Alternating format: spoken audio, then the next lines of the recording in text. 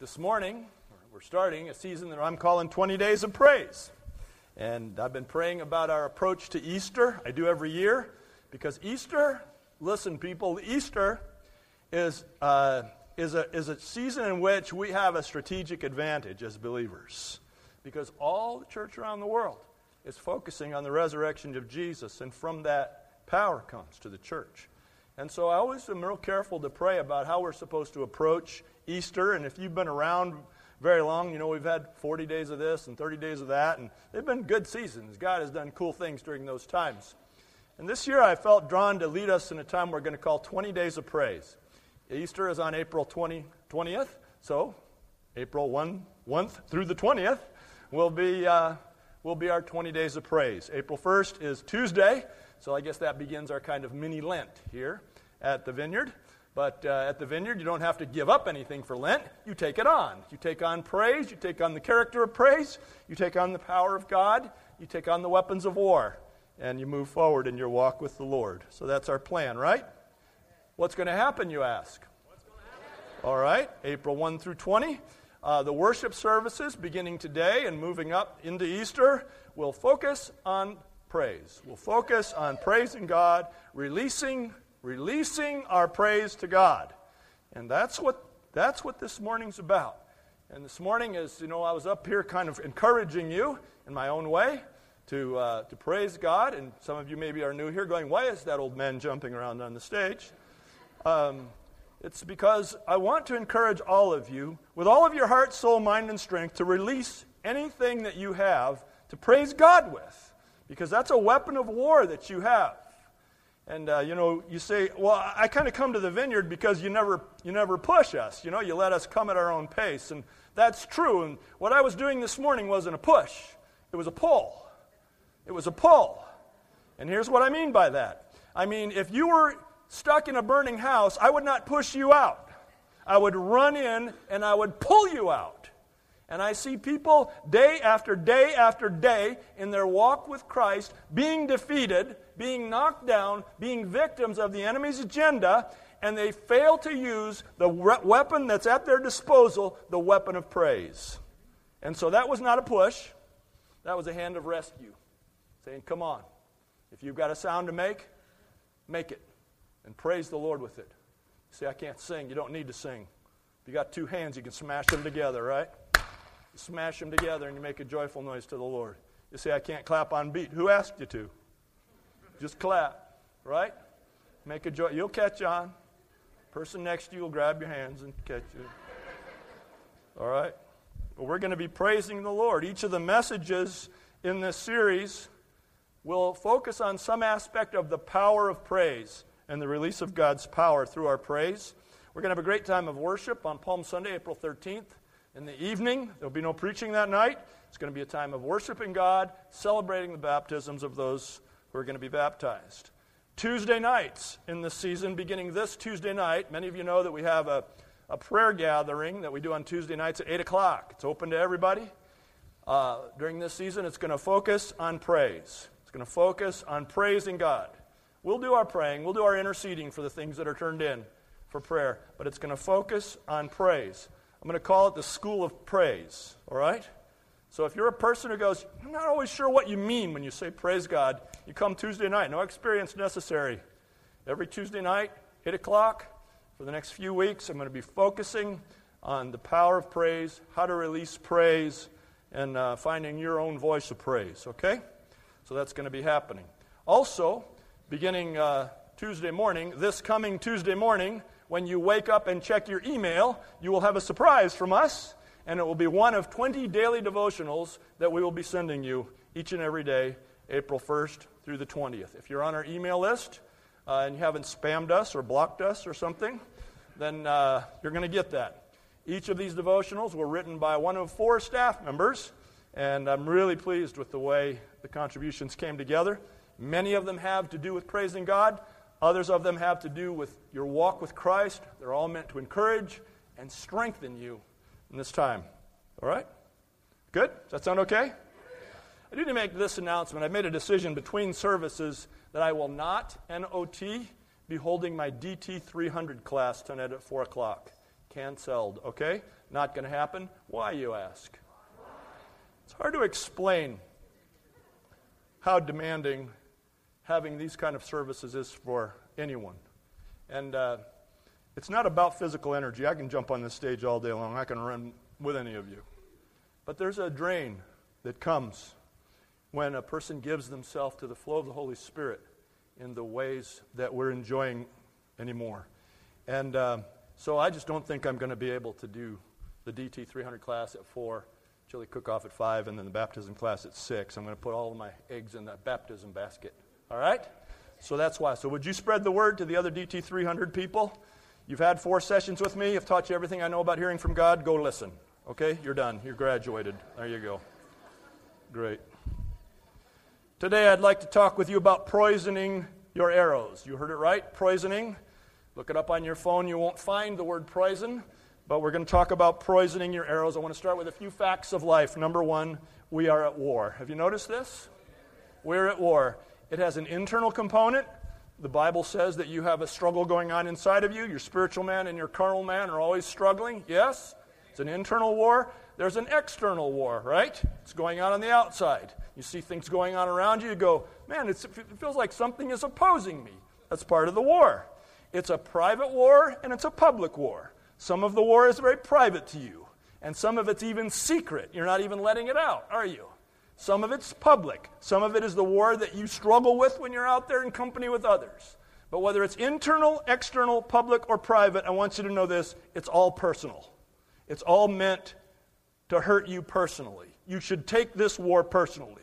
The Bible says that we should all be self-controlled and alert in 1 Peter 5:8. For the devil is like a roaring lion seeking whom he may devour. So you should take this personally. That the opposition that you're facing in your life, you should take that personally because that's how he means it. We are living behind enemy lines and we are at war. But I also want you to notice that God promises victory. Have you noticed it? Have you been in the Bible, anybody?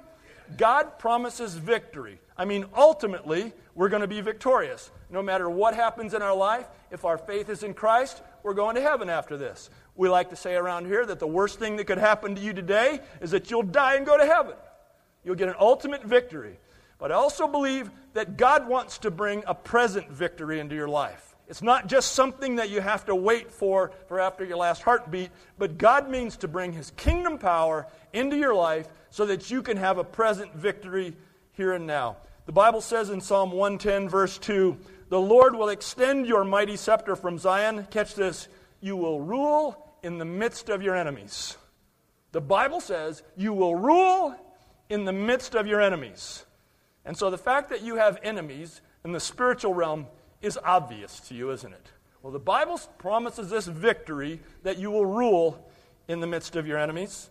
And then a third fact of life I want to put into your mind is that there is power in praise. There's power in praise. We've seen this in the church. We see it in the Scriptures, that when the people of God come together and release exuberant praise to Him, we see His power move among us. We see unexplainable things happen here among us. We see God's power poured out. Have you noticed that? So with these facts in your mind, I want you to know this, that when we train ourselves to lead with praise, we take on the posture of offense and we win every time. When we train ourselves, listen, to lead with praise, what do you mean by that? I'll get to that. When we train ourselves to lead with praise, then we take on an offensive position and we win every single time. Let me tell you what I mean by leading with praise. I need to tell you this by way of illustration. I don't know how to play euchre. Raise your hand if you're a euchre player. See, I'm not. I don't know how to play euchre. And the reason is because no one will teach me. Oh, you laugh. But I'm so serious. So there's lots of euchre that happens around this church. In fact, never mind. Don't have time to screw around too much today. Listen, there's lots of euchre that happens around this church. We have parties, euchre parties. The guys play every Friday night of the month or whatever, they're playing. Every time I have been in a situation where someone has been playing euchre and I walk up, and there's a space at the table, I go, hey, I'd like to play, but I don't know how. Can someone teach me? Yeah, you know what comes back. Yeah, we're waiting for somebody here. Nobody wants to teach you, and you're snobs about it. You're euchre snobs. You are. So I don't really know how to play euchre, but I do know this, that there's some strategic advantage to leading. Is that right? Okay, see, that I know. So you lead, and with your suit, and isn't that Trump or something? As in Donald? Right? You lead with this, and that established the context, the controlling context of the rest of the game, right? Am I right? Okay. It's the same with spiritual warfare. When you train yourself to lead out against your enemies, lead out against your spiritual enemy with praise, you establish the controlling context. It's the trump card. It's the thing the enemy can't stand, is that when you praise God in spite of your negative circumstances, he can't stand it. And when you lead with praise, when you learn to respond to the attack with praise, every time you'll be establishing the controlling context, you'll be taking the offensive position, and you'll win. So we want to talk this morning about learning how to lead with praise. There are different places in the Bible that I could show you that, but one of my favorites is 2 Chronicles chapter 20. And we're going to look at all those verses together. I'll try to go fast. 2 Chronicles chapter 20. This is a landmark event in the Old Testament that happened during the reign of King Jehoshaphat. Yep, of jumping Jehoshaphat fame. There is no evidence in the Bible that he ever jumped. But there is evidence in the Bible that he prayed, and there's evidence in the Bible that he was a strategic warrior. And war was common in those days. War was very common. It was part of life. But it wasn't the kind of war that we think about. It wasn't necessarily sending the military to some far-off place to fight against another military, and then whichever military won, there we go. We've established some sort of dominance. As you know from reading your Bible, it was a bloody thing that when there was war, often when the military was defeated, the prevailing army would come in and kill every living thing in the land, right? And I want you to think about what that says to us. It shows you how aggressive. It's a principle of aggression of the enemy. He doesn't just want to come and take away your sword. He wants to take out you and everyone you love. And so this passage is so very important to us. In this case, in 2 Chronicles chapter 20, Jehoshaphat made a strategic decision as he was led by the Lord to do so. And his strategic military decision was this, that as they were being invaded by an army that, from a human standpoint, they had not a hope of prevailing against, that he put the praise people, he put the singers, he put the worshipers out in front of the army, on the front lines. That was his strategic decision. To put the worshipers out. He had a strategic decision, he made a strategic decision to lead with praise as the armies were prevailing against him. He led with praise. Does that make sense? And as a result of this decision and following the Lord in this way, his army, Jehoshaphat's armies, never had to shoot a single arrow. But the Lord conquered the armies that were coming. In fact, the hardest thing that the armies of Jehoshaphat had to do in this passage was it took them 3 days to gather up all the plunder from their defeated enemy. That was the big effort, is taking back what had been stolen from them because the Lord had done the fighting. Does that sound like a principle you'd like to have in your life? Jehoshaphat, who was Jehoshaphat? He was the 4th king in the nation of Judah. He was the 4th king in the nation of Judah. He was 35 years old when he began to reign. He reigned for 25 years old. He died at the age of 60. He was a good king, the Bible says, that he walked in the ways of the Lord. But he was the king of Judah. Judah, you ask? Okay, some of you, you're reading through your Bibles, if you're newer to the Bible, and now this guy's the king of Israel, and this guy's the king of Judah. It can be a little confusing, right? Okay, I get that. Because prior to about 1000 BC, prior to the reign of King David, it was all one. But then Solomon, David's son, followed David to be the king over Israel. And then when Solomon died, there was a dispute about who was going to be king, and effectively a civil war broke out, so that the nation of Israel divided into two serious factions, Israel to the north and Judah to the south. And if you look at Judah here, you can see right there that Jerusalem was actually encompassed by Judah and ultimately became its capital. Now these two kingdoms had tension with each other, even though they were supposed to be brothers of Israel, brothers in the Lord. They had tension and sometimes even war with one another for about 300 years, until 722 BC, when the Assyrians, they're up here somewhere, they came down and they were expanding. They were the big dog of the world at the time, and they effectively destroyed Israel as a geopolitical entity, as a nation. And so what remained was Judah. Now, in the time we're talking about with Jehoshaphat, both Israel and Judah existed. They were living and trying to live in some kind of understanding. This all happened with Jehoshaphat somewhere around 800 years before the birth of Christ. Okay? Does that help? You sure? I can go over the whole thing again. No? We're good? Okay. What happened in the case of Jehoshaphat here is they were under attack by a coalition of countries led by Moab. So you see Moab there. They had come together, as we'll see in the scripture, together to fight against Judah and to try to expand their territories into that realm. So let's do the passage. So it starts out, after this, the Moabites and Ammonites with some of the Meunites came to make war on Jehoshaphat. So they all combined together. Some men came and told Jehoshaphat, a vast army is coming against you from Edom, from the other side of the sea. It is already in Hazazon, help me, Nina, Hazazon Tamar, that is En Gedi. Alarmed, Jehoshaphat resolved to inquire of the Lord, and he proclaimed a fast for all Judah. You see his response? You see his response to the coming of this vast army? The people of Judah came together to seek help from the Lord. Indeed, they came from every town in Judah to seek him. So the first thing that we see is that they inquired of the Lord. We've got to get these principles in our lives. They inquired of the Lord. They did not focus on this vast army that was coming against them, against which they had no hope of being victorious. The first thing they did is, we better go connect with the Lord. We better inquire of the Lord. Then Jehoshaphat stood up in the assembly of Judah and Jerusalem at the temple of the Lord in front of the new courtyard and said, Lord, now listen how he talks about God. Lord, God of our fathers, are you not the God who is in heaven? You rule over all the kingdoms of the nations. Power and might are in your hand, and no one can withstand you. O our God, did you not drive out the inhabitants of this land before your people Israel and give it forever to the descendants of Abraham, your friend?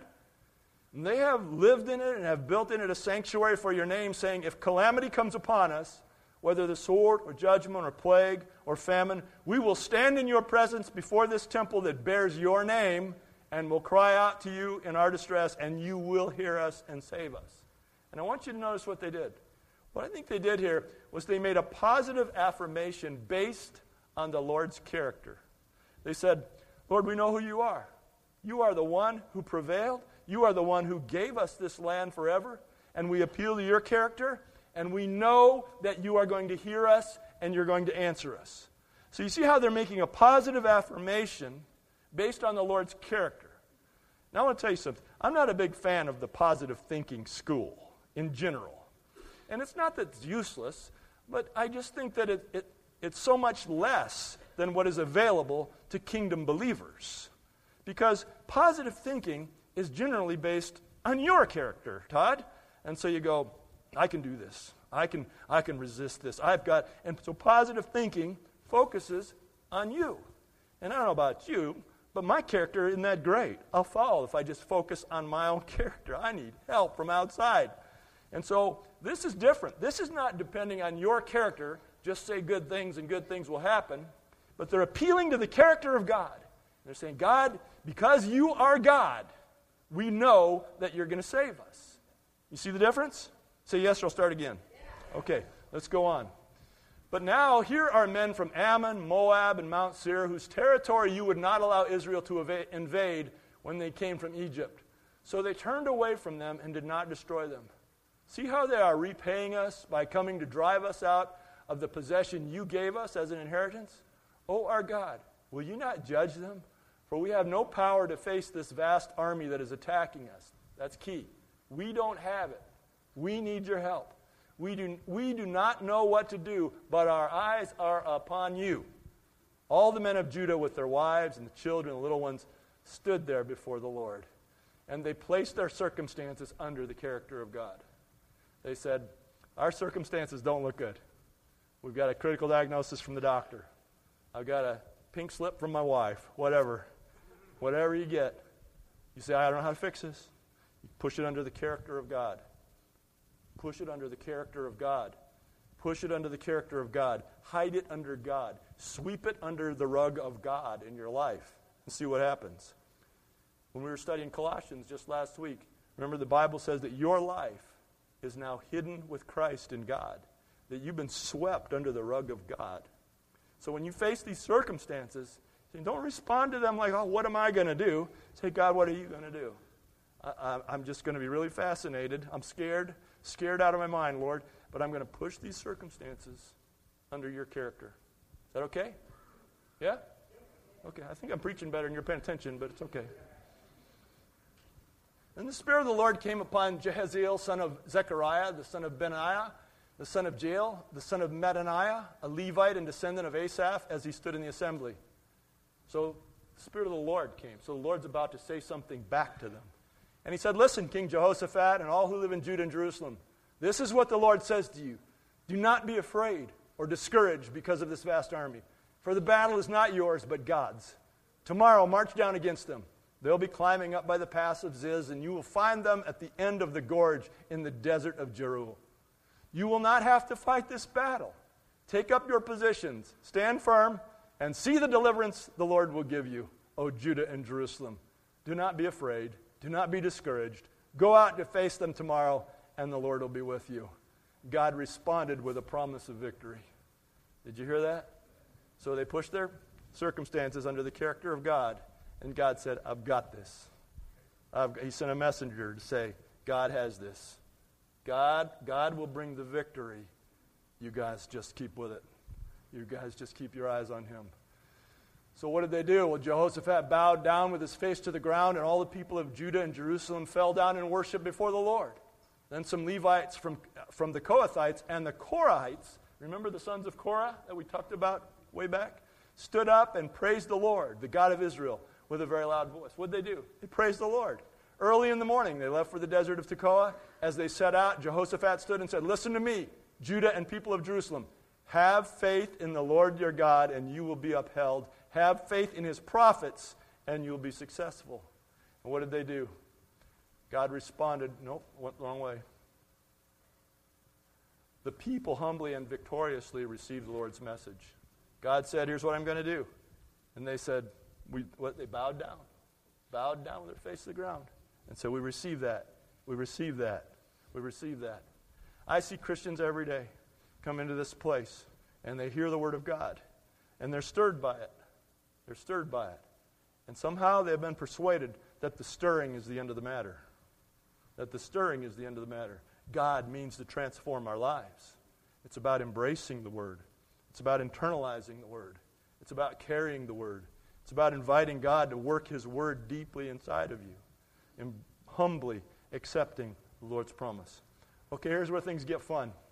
After consulting the people, Jehoshaphat appointed men to sing to the Lord and to praise him for the splendor of his holiness as they went out at the head of the army, saying, give thanks to the Lord, for his love endures forever. That was a common song, that give thanks to the Lord. You'll find it throughout your Old Testament. There was just a common phrase to sing, give thanks to the Lord, for his love endures forever.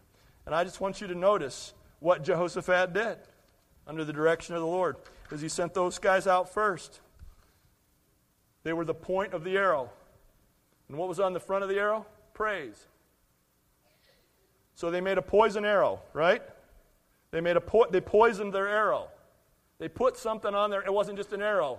They poisoned their arrow with praise, so they poisoned their arrows. I only work one day a week. I just wait for you all to show up, so I got to think this stuff up.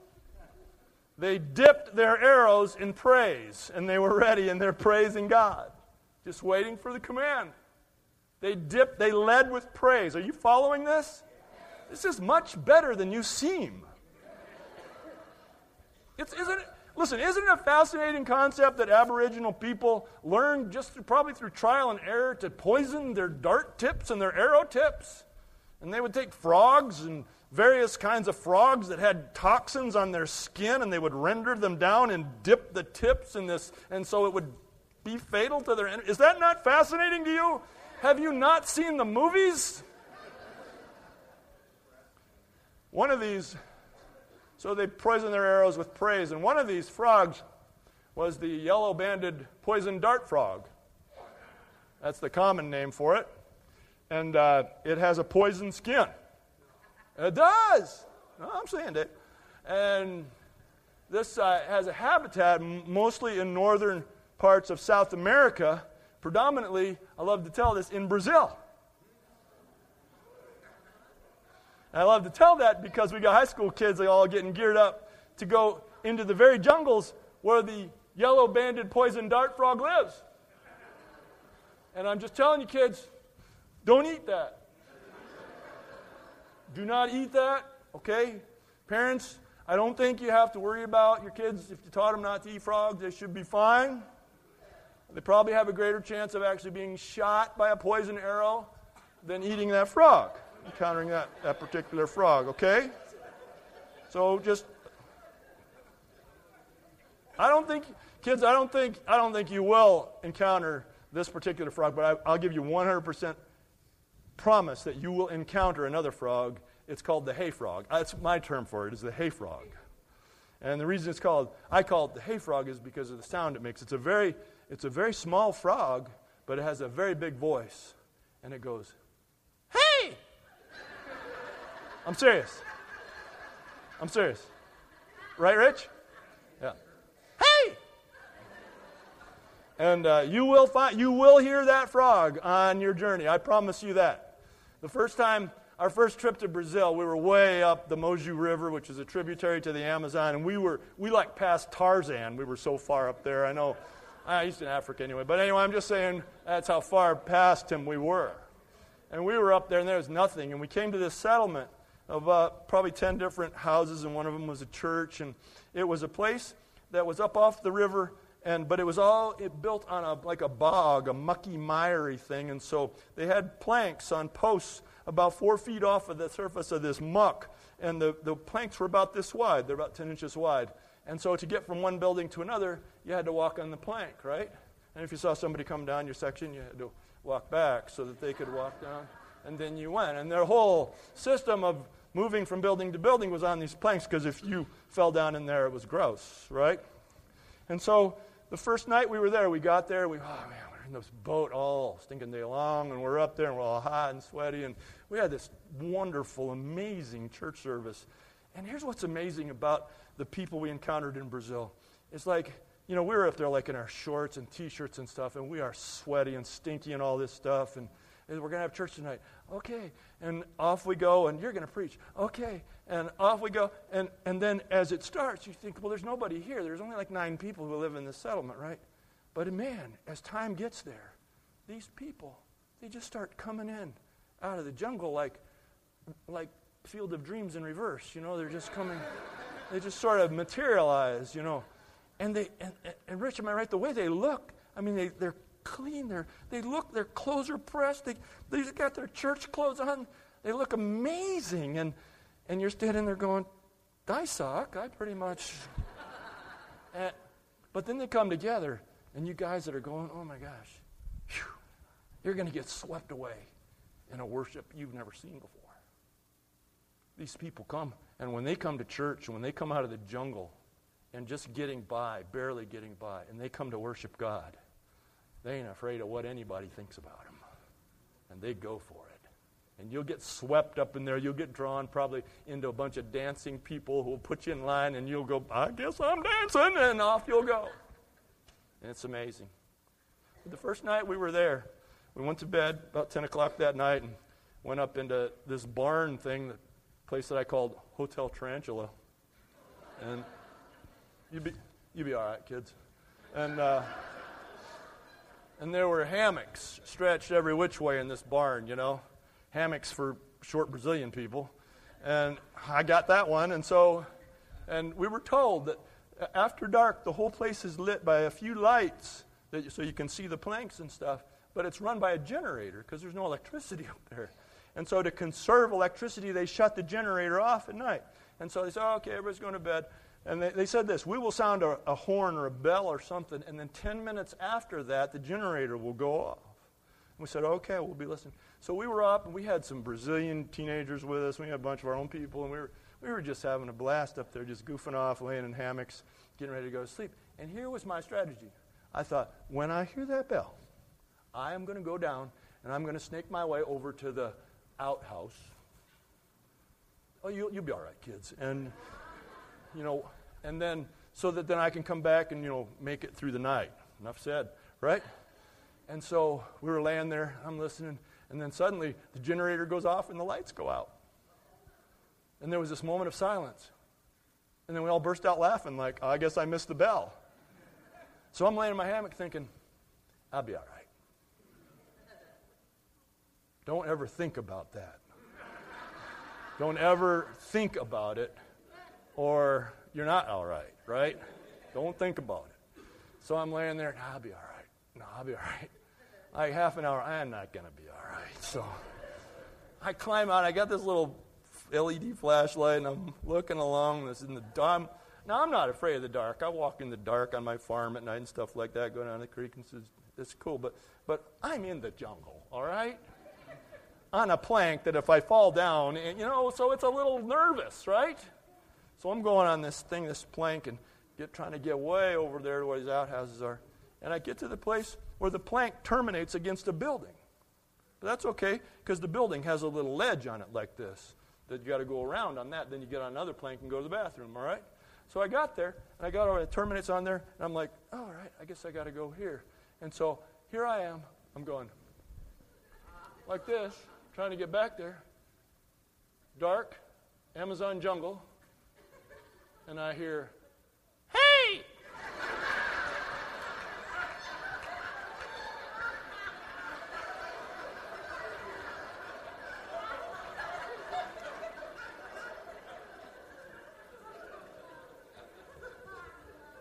I didn't have to go to the bathroom anymore.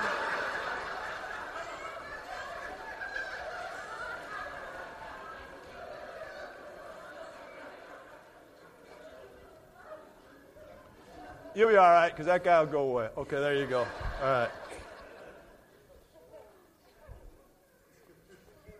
They led with praise. They poisoned the tip of their arrows with praise. Just like Jesus taught us to pray. How do you say to start? Our Father who art in heaven, hallowed be your name. They led with praise. And when you lead with praise, things will fall in front of you. If you keep reading through that passage, you'll see that God conquered their enemies. You'll see that they came back and they thanked God again. But he led with praise. And that's what we're called to do today, beloved. We're called to lead with praise. I don't know what you're up against. I don't know what you would define as your enemies. But don't lead with fear. Don't even lead with faith. Lead with praise. Praise God over it. Praise God over the things that you face. I was out on the wall this morning. I was praying, God, what do you want to do today? It's your church. What do you want to do? And the word of the Lord that I got was call them to praise me over their hard targets. Here's what I think he means. So you know how in your life you got all these things that you wish were better, and they're kind of soft targets.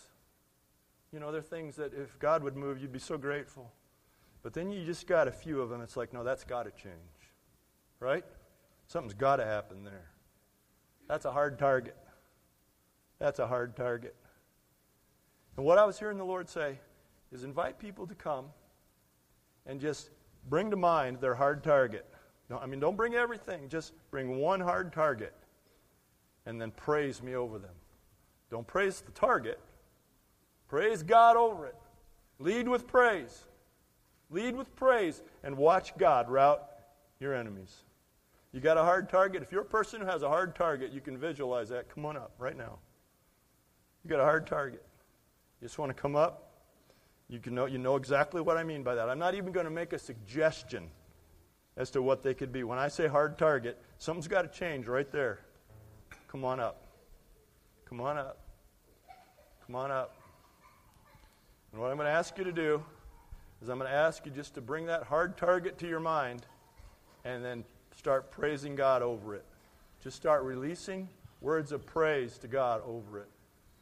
Okay? Don't fight it. Don't say, I've got my sword drawn and I'm ready to... Nope. Just start praising God over it. Lead with praise over your hard target. Praise means releasing admiration for God. Just release admiration for God. For whatever comes to your mind. Whatever, His holiness, His righteousness, His power, His love. He's so many things. Just praise God. Just praise God over your hard target. Don't fight it. Don't declare the victory. Don't take the next step. Just praise God over it, okay? Just bring it in. Lay it in front of you. And start praising God. Just like the armies of Jehoshaphat did. They just said, give thanks to the Lord, our God and King. His love endures forever. Praise God over it. Praise God. You say, but I hate looking at it. Well, don't look at it. Praise God over it. Praise God over it. See, what you're doing when you do that is you're exposing the target for the Lord. You know, in military, sometimes they'll send somebody on the ground, some boots on the ground, just to expose the target, just to define the target. And what you're doing right now is you're just pulling away the covering from the target. Now praise God over it. Praise God over it. Praise God over the target. Just praise Him. Release a praise. Say hallelujah. We praise you, Lord. Praise you. Praise you. What you're doing here is you're fighting a spiritual battle with spiritual weapons. You're fighting a spiritual battle with spiritual weaponry. Ephesians 5 says that our struggle is not against flesh and blood, but against all these dark forces in the evil in the spiritual realms. And so it's important to fight a spiritual war with spiritual weapons. And praise is a spiritual weapon. It's a weapon. And you can fire that weapon right now. Don't fire it at the target. Just praise God over it. Just the way these guys did. A vast army was coming against them. They didn't have a hope of standing. And they just praised God. Praise God. Just praise God.